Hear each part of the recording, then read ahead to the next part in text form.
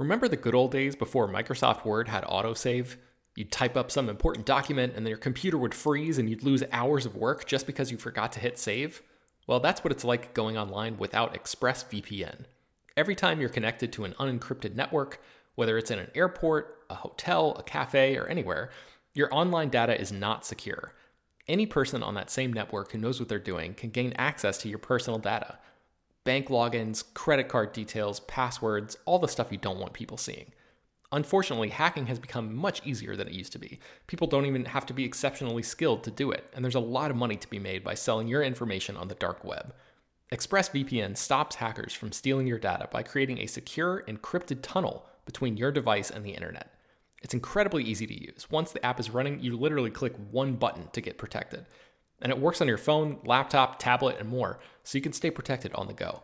I've been using ExpressVPN for a little while now, and I can rest easy knowing my info is safe and secure. I've heard horror stories of people who've been hacked, and it sounds like a massive pain to try to get any resolution in the aftermath, so I am not interested in finding out what that process is like. Secure your online data today by visiting expressvpn.com/film. That's expressvpn.com//film. And you can get an extra 3 months free. expressvpn.com//film. Hello, everyone, and welcome to Slash Film Daily for Tuesday, December 4th, 2018. On today's episode, we're going to talk about the latest film and TV news, and I'll play clips from my interview from the set of Captain Marvel with star Brie Larson. This is Slash Film Editor-in-Chief Peter Soretta, and joining me on today's podcast is Slash Film Managing Editor Jacob Hall. Hello, hello. And Senior Writer Ben Pearson. Hey, what's going on? Okay, guys, we got a bunch of stuff to get to, so we should just get to it. Let's start off with Netflix. Yesterday they announced that The Christmas Chronicles, the film starring Kurt Russell, was watched by 20 million people, which they claim is the equivalent of a $200 million opening week box office. Jacob, is that correct? Netflix is patting themselves in the back a little incorrectly here. Yes, it is impressive that 20 million people watch Christmas Chronicles. There's no doubt about that. That is an enormous amount of people. That's an incredible number. And Netflix, who is usually very shy about their numbers, actually is good for them. Well, good for them. Pat themselves in the back. Release a press release, saying that. That is all well and good. However, I do think it's a little disingenuous to say Christmas Chronicles would have been a $200 million opening weekend movie, because Christmas Chronicles, as we discussed in the show yesterday, for those of you who didn't hear, is not that great of a movie. And if you could put that thing in theaters, put it in 3,000 theaters, there's no way it would have made $200 million. I mean, it's a family movie for sure. But is Christmas Chronicles the movie that you leave your house and get dressed and bundle up for winter weather and spend, $50 in popcorn for you and the kids? It's not the kind of movie that's going to be an event in theaters. It's the kind of movie that you put on while you decorate the Christmas tree and while you wrap gifts and while you're just trying to stay home and stay warm in the Christmas season, while you and the kids or the family members all hang out and watch it. So yeah, Christmas Chronicles being seen by people is incredible, and that's great for Kurt Russell. It's great for Netflix. It's great for everybody who made this movie. But I'm just not convinced that Netflix saying this would have been a $200 million movie is accurate. I mean, it's the same way how video game developers and publishers brag about their game making $600 million this opening weekend, and it's never mentioning the games cost $60 instead of $15 for a movie ticket. But what do you guys think? Is this as impressive as Netflix says it is, or we should be talking about this conversation in a different way? I mean, I think Netflix has theatrical envy. Like, there is this whole competition between the exhibitors and streaming. And I think they're also trying to, get a deal done where they can do day and date in theaters. And they're trying to show, exhibitors that there is a market for this. Would those 20 million people have paid $15 a ticket to see, that movie in theaters? No. The millions and millions of people that read Slash Film every day, would those people go to a newsstand and pay $5 every day to read it in physical form? I am under the belief that probably would not happen. Do you know what I mean? Like, it's the ease of use. The more barriers you put up, the harder it becomes. Netflix does cost money. These are paying customers in a way, but they're paying for a lot more than just Christmas Chronicles. So I think, it is a little bit ingenuous, but I don't know. I think it's impressive nonetheless. 20 million people goes to show you that we're probably going to get a lot more of these holiday, like almost Hallmark Channel movies in the future on Netflix. Yeah, there's a story we did not run that broke a few days ago where the head of programming for Hallmark had an interview where he pretty much said, yeah, we're not worried about Netflix making holiday movies, but the fact that the interview existed in the first place suggests that Hallmark is worried about Netflix getting in on their turf. Yeah, I think they have something to worry about there. Netflix is conquering everything.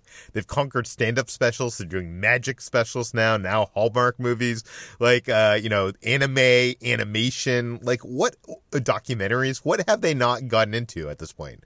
I guess porn? Marvel superhero movies starring proper MCU actors. Yeah.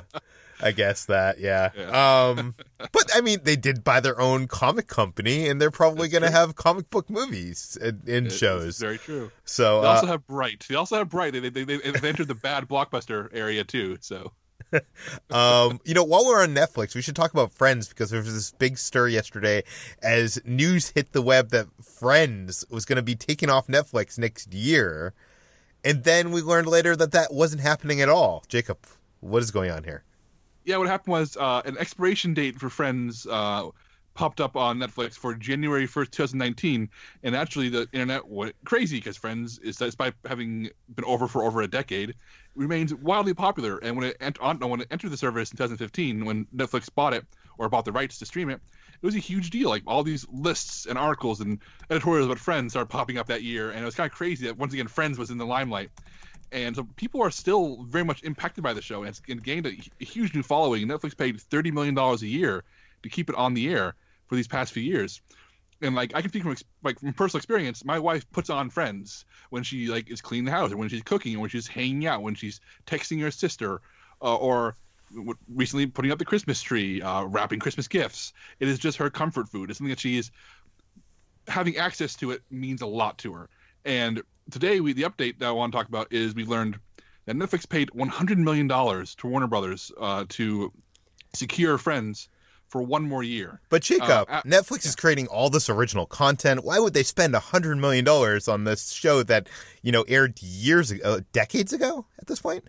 Yeah, I guess I think it ended in 2004, 2003. Yeah. But I think the easy answer here is that Netflix knows what's keeping people subscribed. They see the numbers that we don't. I mean, we don't know who's watching all the original shows, if it's in the hundreds of thousands or millions, but surely millions of people are still streaming Friends, and they may be making their own sitcoms and their own comedy series, but Netflix does not have a nostalgic favorite of their own. Nobody's nostalgic or excited to this. Nobody wants to bask in revisiting a Netflix show yet, but they want to bask in revisiting Friends, because that show reminds them of a time, or reminds people of a time, before Netflix, back, something they can remember fondly, something they can half watch while they do other things. And Netflix does not make that kind of material, because that kind of material has to age into existence. Yeah. There was this report back in April that suggested that 80% of Netflix's eyeballs were on licensed content. So that means 4 out of 5 people watching Netflix are watching things like Friends or The Office.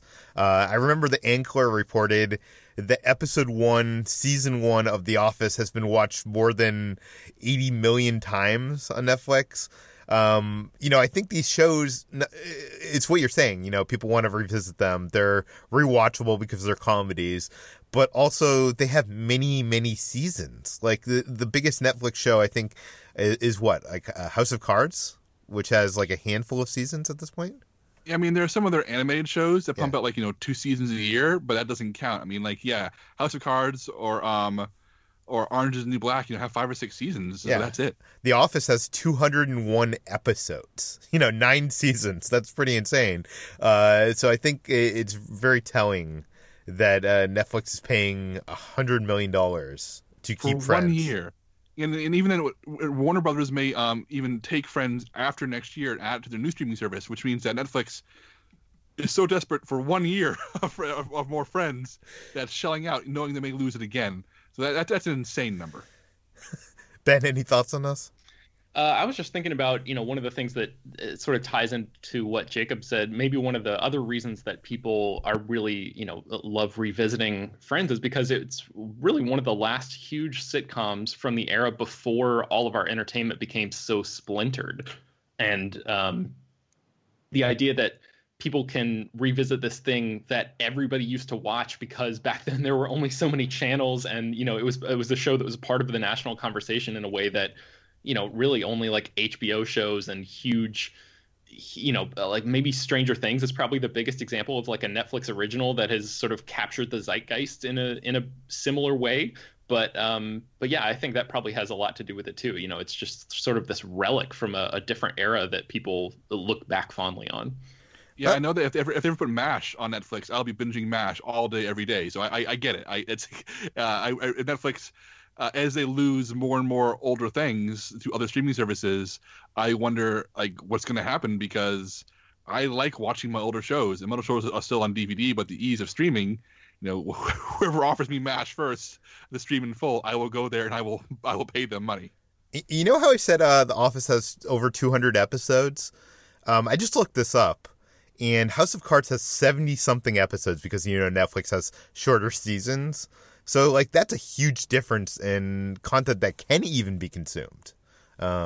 Anyways, I don't know where I'm going here, but I just thought that figure was interesting. Let's move on to the Prince musical that was announced to be in the works, but this isn't a biopic. Ben, tell us about it. Yeah, so the 1984 rock musical Purple Rain was sort of like a loosely biographical story of Prince's life, but now Universal Pictures has acquired the rights to several classic Prince songs, and they're developing an original movie that is not going to be a biopic, but instead is going to tell a narrative using the songs to sort of string the narrative along, and using those songs as connective tissue there. So I think the biggest comparison point would probably be something like Mamma Mia, which is another Universal movie that, the two Mamma Mia movies that exist right now have made over $1 billion worldwide at the box office so far. So that's, there's clearly a template there for this to work. We don't know. Well, there's anything... also that Beatles movie Across the Universe. Right. Yep. That's which one was too, not as successful, but has a kind of cult following to it, I think. Right. Yeah. I think there's really like two ways that you could go. You could or maybe three. You could have like an arty success, an art house success, something like Across the Universe. You could have like a mainstream pop success like Mamma Mia, or you could have something that tries to be a mainstream pop success, but sort of ends up failing. And I'm reminded a lot of Rock of Ages, which is like a jukebox musical that tries to tell a brand new story that uses like 1980s hair metal songs as that movie's connective tissue. And that was a Broadway production first. But still, that movie, Tom Cruise sings, and that movie has some sort of goofiness that I think it has its charms, but it's certainly not like the financial success and even the creative success that some of these other projects are. So we don't know who's going to be involved with this. We just know that Universal basically won the equivalent of a bidding war. The chairman of Universal worked really hard to lock down these rights to the songs, and we don't know anybody, who's going to be involved in terms of filmmakers and stuff like that yet. But yeah, fans of Prince's music should be maybe cautiously optimistic about this. It depends on the approach, really.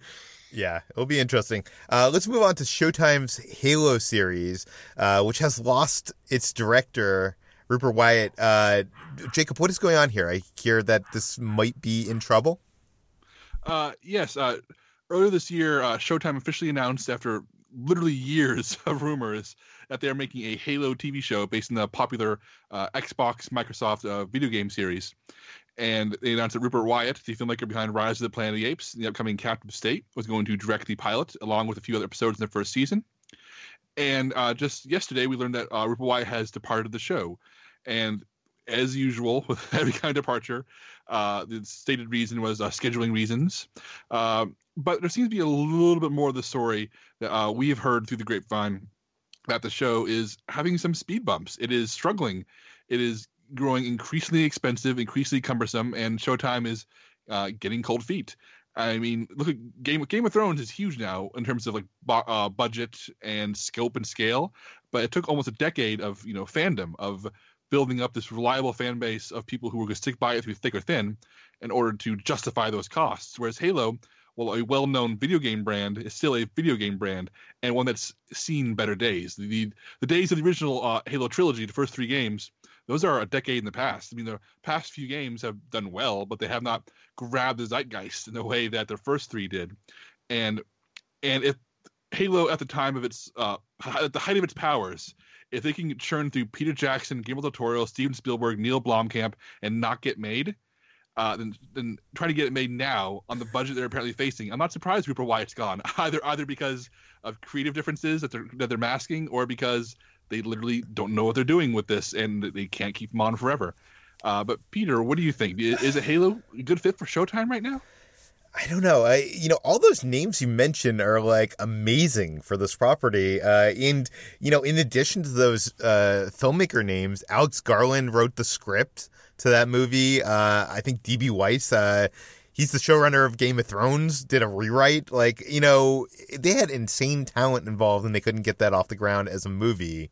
It seemed weird to me when it was announced as a Showtime original series because, usually my view of Showtime original series is they seem like lower budget than, the HBO kind of stuff. And Halo, I'm not a video gamer, but I've watched my friends play a lot of Halo, and it doesn't seem like something that can be done on the cheap. Like, it really seems like that sci-fi world, is going to take some serious money to get it to look good and to work.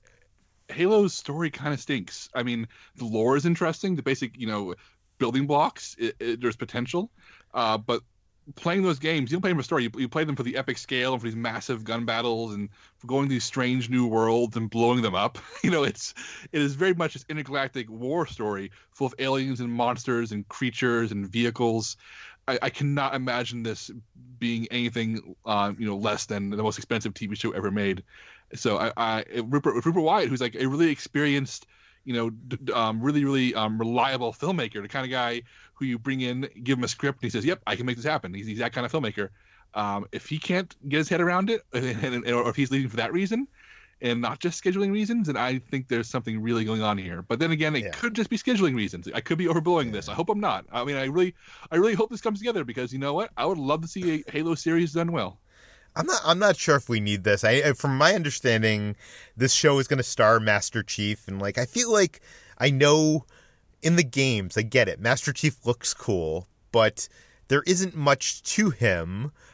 We are Master Chief, and we there's a mystery to who's underneath that armor and stuff. And I feel like for a Halo TV show to work, in my mind, and this is someone that doesn't play the game, so I could be totally from an unknowledgeable standpoint here, but for my mind, Master Chief needs to be just a side character that kind of comes in every episode, a little bit. That you're kind of wonder, he. What do you think, Jacob? Am I off base there? Oh, no, you're not. Master Chief is you. The game's our first-person shooter. You're in his shoes. So there are all these intentional blanks left in the character that you fill in with your own experience, your own opinion, your own knowledge, because the game asks you to be this character. So even though Master Chief will apparently be the main character in this, which will probably involve him having to take off his helmet, which he never does in the games, I think the best approach would be looked at. It's going to sound really silly. But looked at Happy Days. Looked at the first season of Happy Days, where Richie Cunningham, the ordinary guy, was the main character, and off to the side was the cool Fonz, who would occasionally pop in for some advice and leave mysteriously. Everybody said, "Oh, that's Fonz. He's really cool." And in the early days of Happy Days, Fonz was special because he would only pop in and be this enigma for a few minutes. And then once they started leaning on the Fonz to be the main character of the show, it stopped being so special. So you know what? Master Chief needs to be early seasons of Happy Days to Fonz, not later seasons Happy Days with the Fonz. I 100% agree here. Speaking of people under the mask, Star Wars live-action TV series for Disney Plus streaming service is filming, and we're getting some rumors from the set of The Mandalorian about what the basic plot is about. Ben, what do we know? I would say that if you would like to go into The Mandalorian completely unspoiled, maybe fast forward a few minutes. This could be something that appears in a trailer for all we know, like the first teaser or something. We don't know, but This seems to me like it's the kind of just selling basic point, synopsis kind but of thing. Yeah, it very well could be. I could be completely wrong, so skip ahead if you don't want to know anything. Yes. So some leaks about The Mandalorian, which is the new Star Wars live action show. It's going to be on Disney Plus that Jon Favreau is creating. Have sort of come on to Reddit recently, but Making Star Wars, which is a site that has a pretty good track record for Star Wars news, has confirmed one of the little snippets that has popped up on this Reddit leak, saying that they have heard similar things from their own sources. So the Reddit post says, I guess the Mandalorian encounters a baby on one of his missions that he's supposed to kill, but instead of that, he ends up saving it, and a lot of the rest of the story revolves around their growing relationship and his efforts to keep the child safe and protected. So it's basically the classic hitman with a heart trope, and I actually looked this up, and it has a full tvtropes.org entry with hitman with a heart, and you can see dozens and dozens of examples if you actually want to see how this has been used in film and TV and literature and all that stuff many times over the years. So I'm not sure that, I mean, this is certainly not new territory. This is pretty standard hitman story kind of stuff. Also, apparently, the importance of that baby might have something to do with the rest of this story. Making Star Wars points out that a previous rumor they heard said that the show was going to be focusing on restoring the planet Mandalore, and exactly what that means, we're still not sure, but it is possible that this baby that the Mandalorian character is supposed to be protecting could be maybe the key to restoring the planet Mandalore. So there's a lot of speculation to be had about that, but yeah, those are the little snippets of information about the show that have come out recently that we know about. The important thing here is the baby is not Luke Skywalker. Because this show takes place much later in the timeline. Jacob, what do you think of this first synopsis, this rumored leak?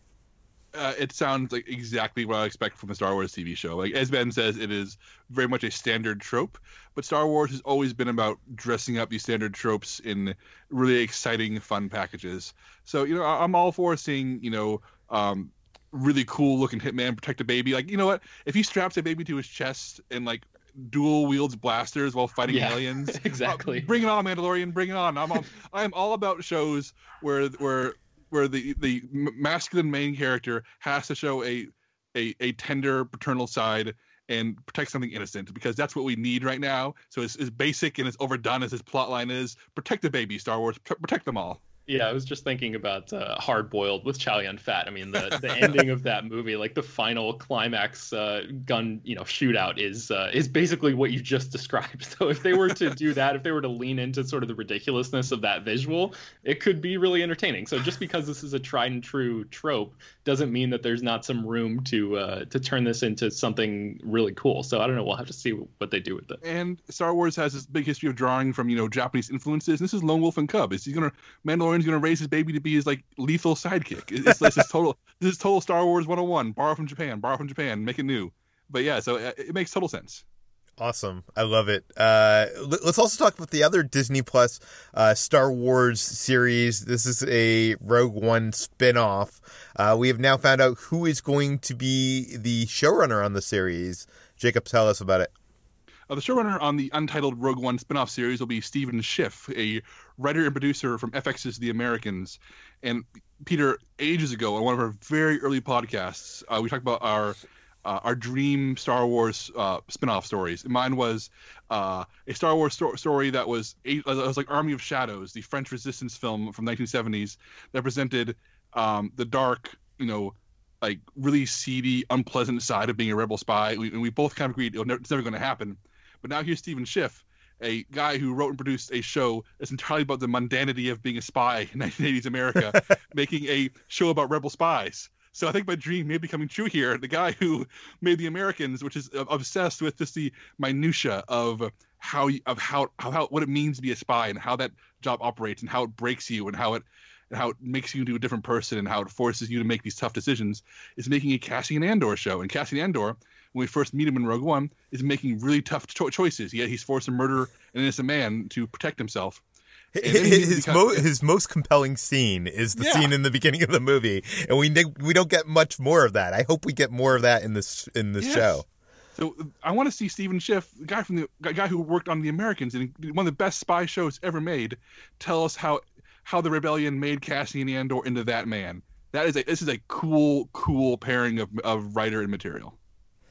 Yes, I'm also excited. I've only watched a couple episodes of The Americans. I need to dive into that because that's like one of those shows that has a bunch of seasons, and I've been told is just fantastic. Yeah, it's over now, so you can binge the whole thing. You know. Yeah.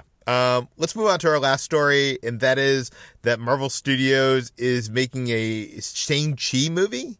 I didn't even know who Shang-Chi was. I'm not a huge Marvel fan. Like I only know like the main Avengers characters. That's usually what I read. Ben, tell us about it.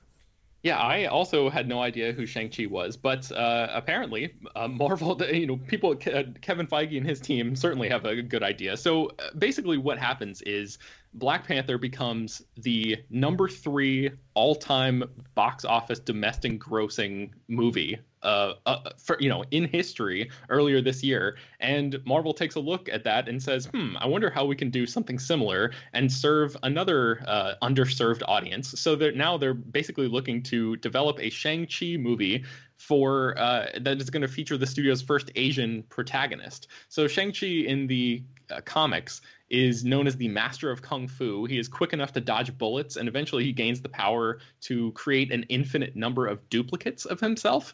This character became really, really popular in the 1970s, around the time when movies like Enter the Dragon and other martial arts films were sort of taking the world by storm. And according to Deadline, this movie is going to modernize the hero to avoid any stereotypes that many comic characters of that era were saddled with.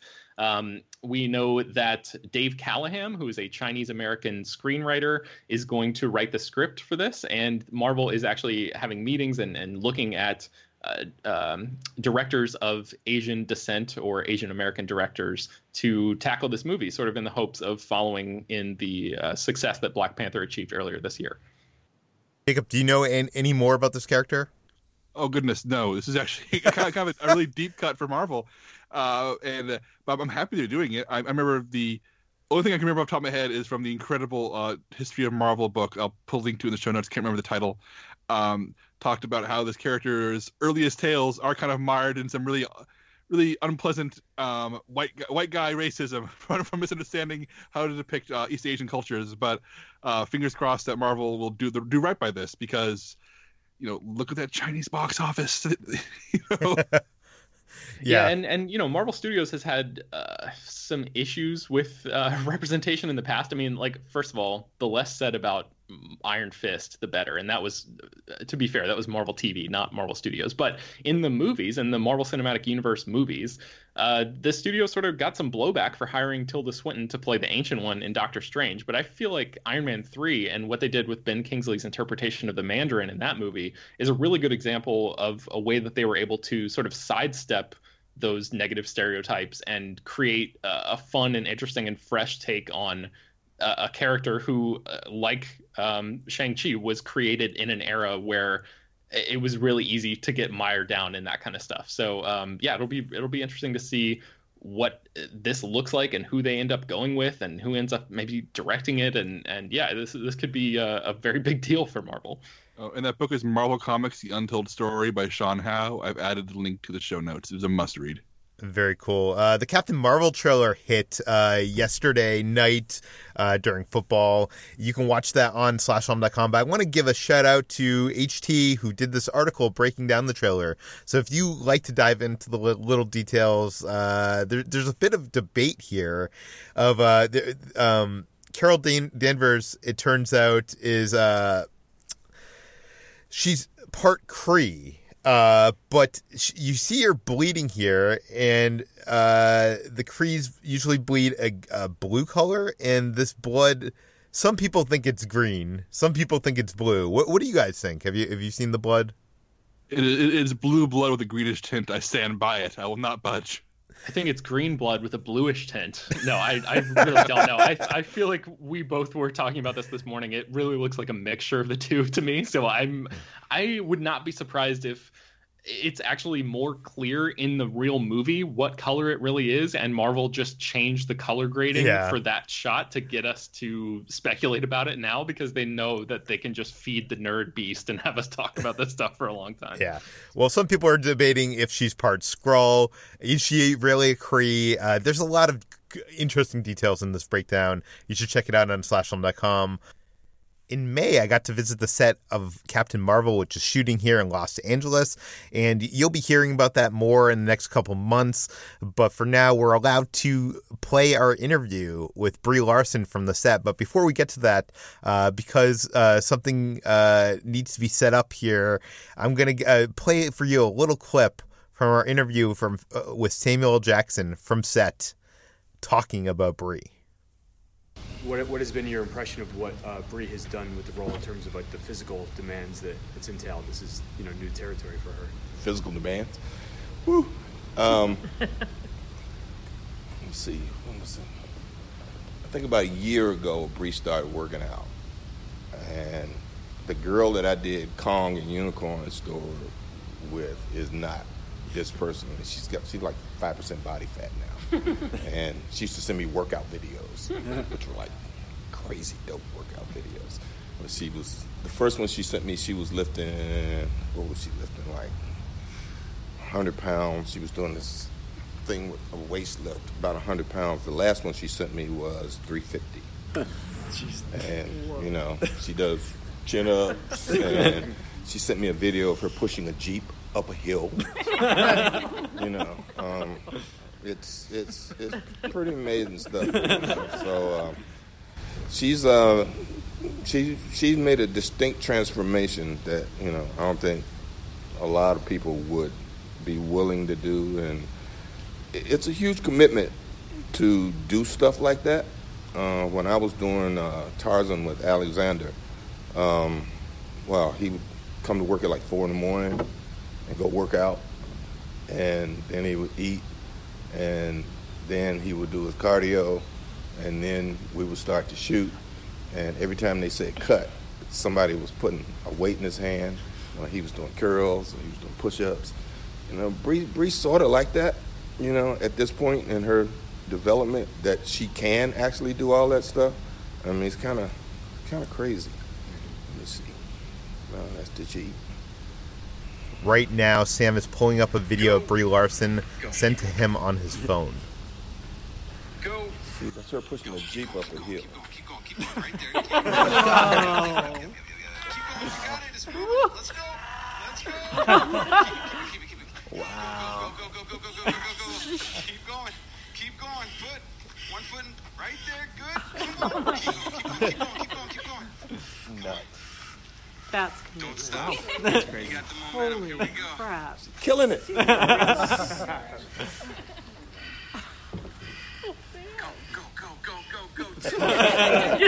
Yeah, right? Wow. Had to find a better one. Thank you for sharing that. Yeah. But then he pulled up another video.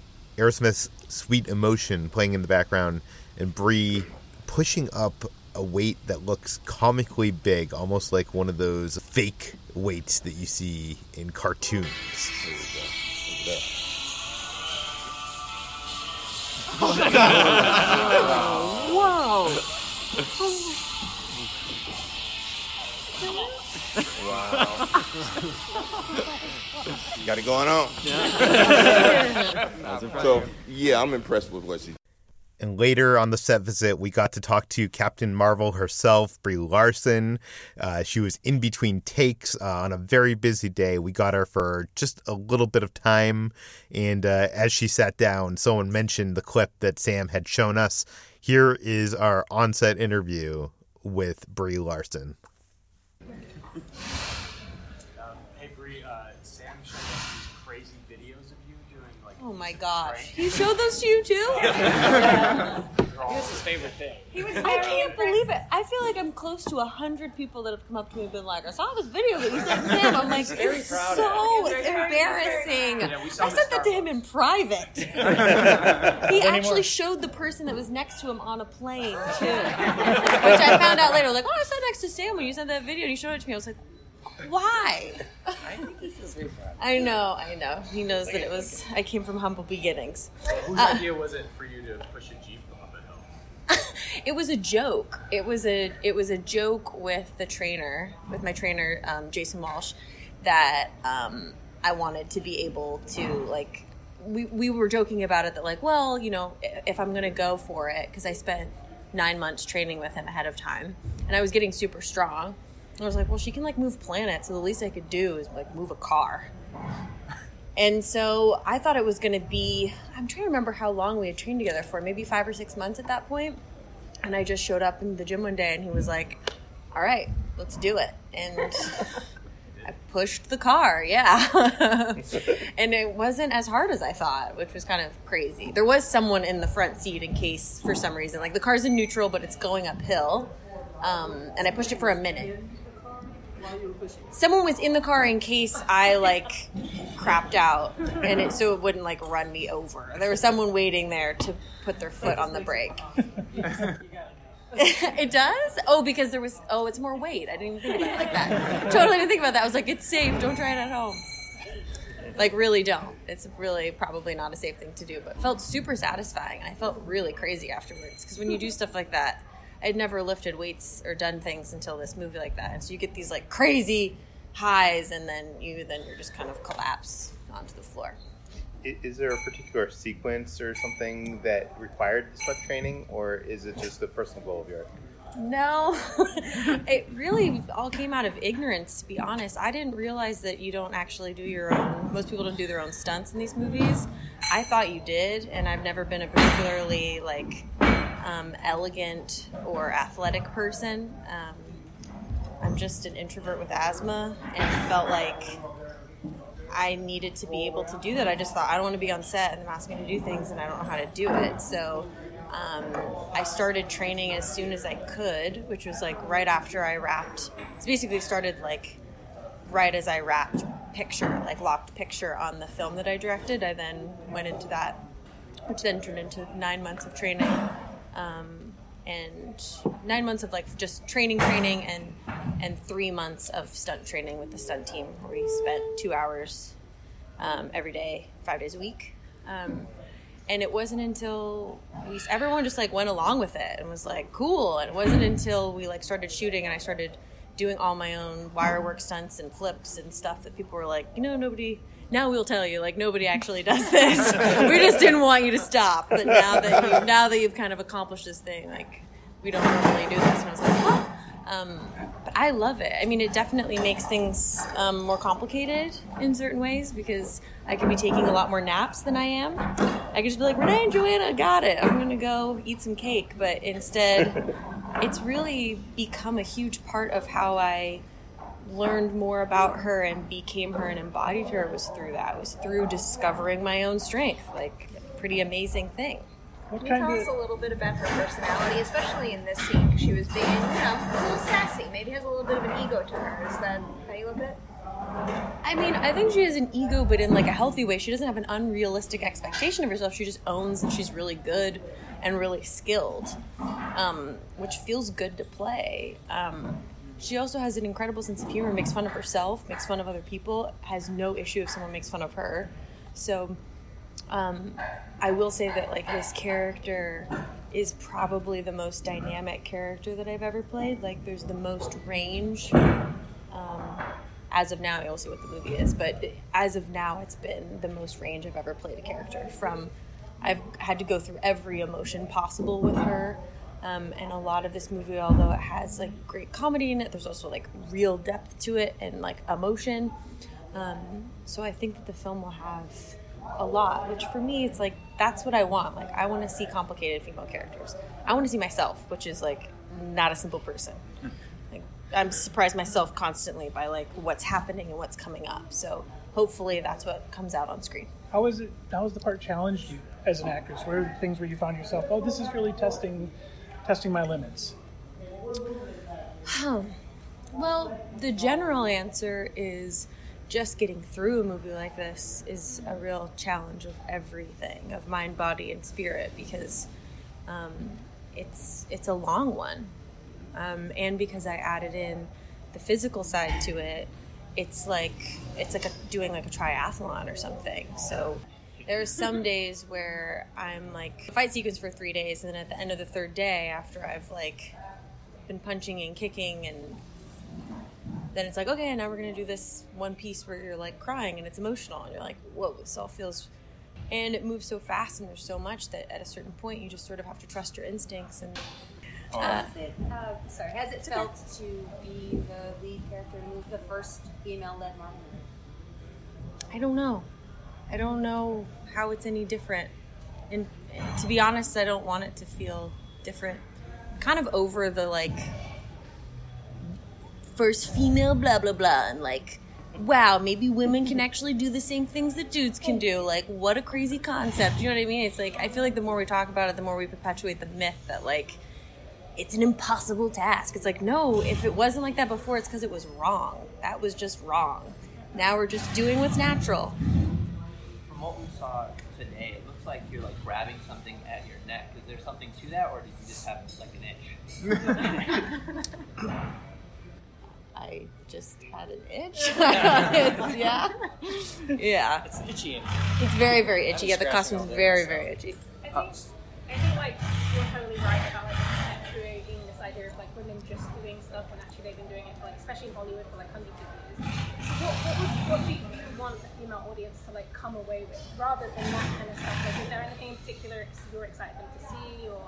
No, I it doesn't matter what I make. I feel really firmly that like art is made to be enjoyed and interpreted, and you get what you need out of it. Like, my favorite books I've read multiple times in my life, and they mean something totally different to me every time I read them.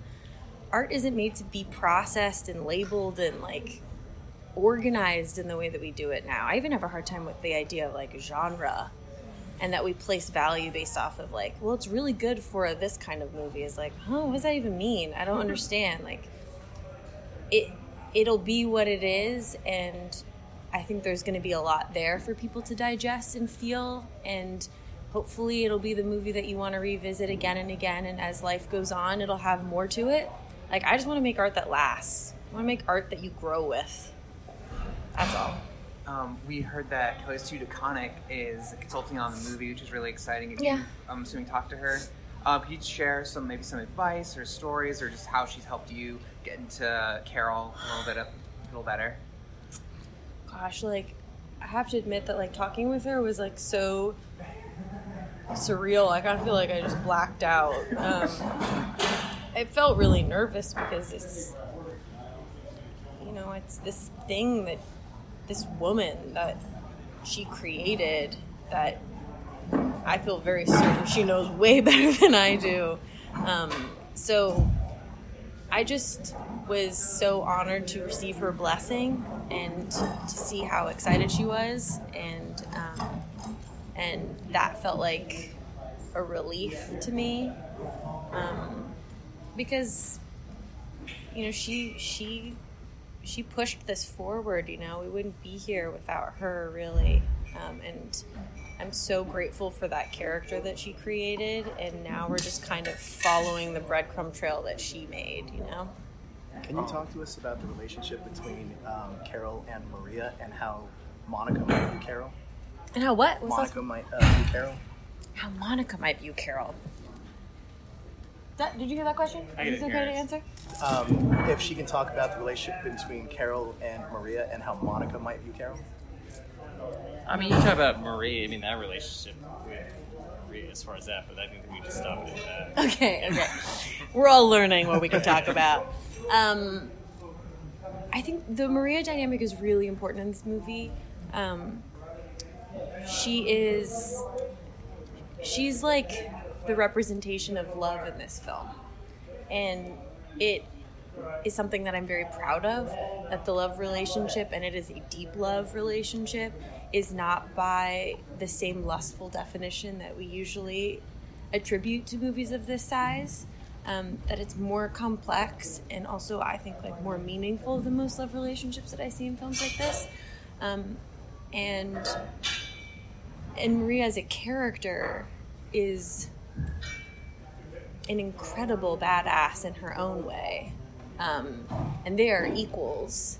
And I think seeing two women that have a playful competitiveness while also like mutual respect and care and have gone through so much together, there's a lot of history, and are just like best friends, is something that I'm excited to see, because uncomplicated sort of female friendships are sort of rare to see. And, I have a lot of them in my life, and so to be able to bring that on screen with someone with Lashana, who's just so crazy, talented and smart and beautiful and wonderful, and is doing her own part to make sure that there are things in the movie that are her own that she's creating, is just awesome. Guys, we got time for one last question. You were talking about how you're tired of, like, you know, everyone talking about, okay, this is the first female movie, or et cetera, et cetera. But then, like, this year we have Black Panther, which was huge, and the reaction, like, we all knew what the money would make, you know, but then there was this other side who was like, oh, it's going to make this amount of money. So are you excited or ready for the reaction that Captain Marvel is going to get? I'm not ready. I hope I'm not ready. Yeah. Because I want to be, if it is something, then I want to be surprised, and I don't want to have expectation, because I'm not in it for that. Mm-hmm. I didn't make this movie for any of those things so that I could attach a numerical value to it. But just the inspiration that comes with it. Even that is, like, not up to me, you know? Like, you don't get to decide if you're an inspiration to people or not. Mm-hmm. And the idea of, like, I've had, since I've agreed to do this role, people say, like, oh, well, you'll be a role model, blah, blah, blah.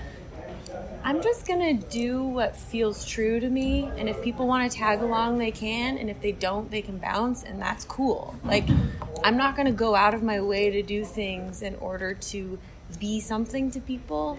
All of my heroes were just unapologetically themselves, and they were flawed at times, and that's okay.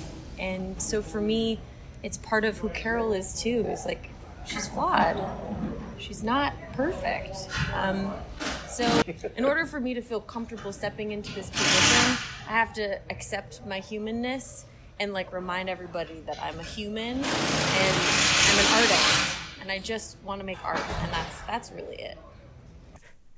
And there you have it, our full interview with Brie Larson. You can read the full thing on slashfilm.com. You can find all the articles we talked about on today's podcast on slashfilm.com and linked in the show notes. Ben, if people want to find more of your work, where can they find you? You can find me writing at slashfilm.com, and you can find me on Twitter and Instagram at Ben Pears. Jacob, where can we find you? I'm on slashfilm.com every single day, and I'm on Twitter where I'm at Jacob S. Hall. You can find me at SlashFilm on all social media. You can find this podcast, Slash Film Daily, published every weekday on iTunes, Google Play, Overcast, Spotify, all the popular podcast apps. Please feel free to send us your feedback, questions, comments, concerns to us at peter@slashfilm.com. And please go to our iTunes page. Write us a 5-star review. You know, write a couple sentences out.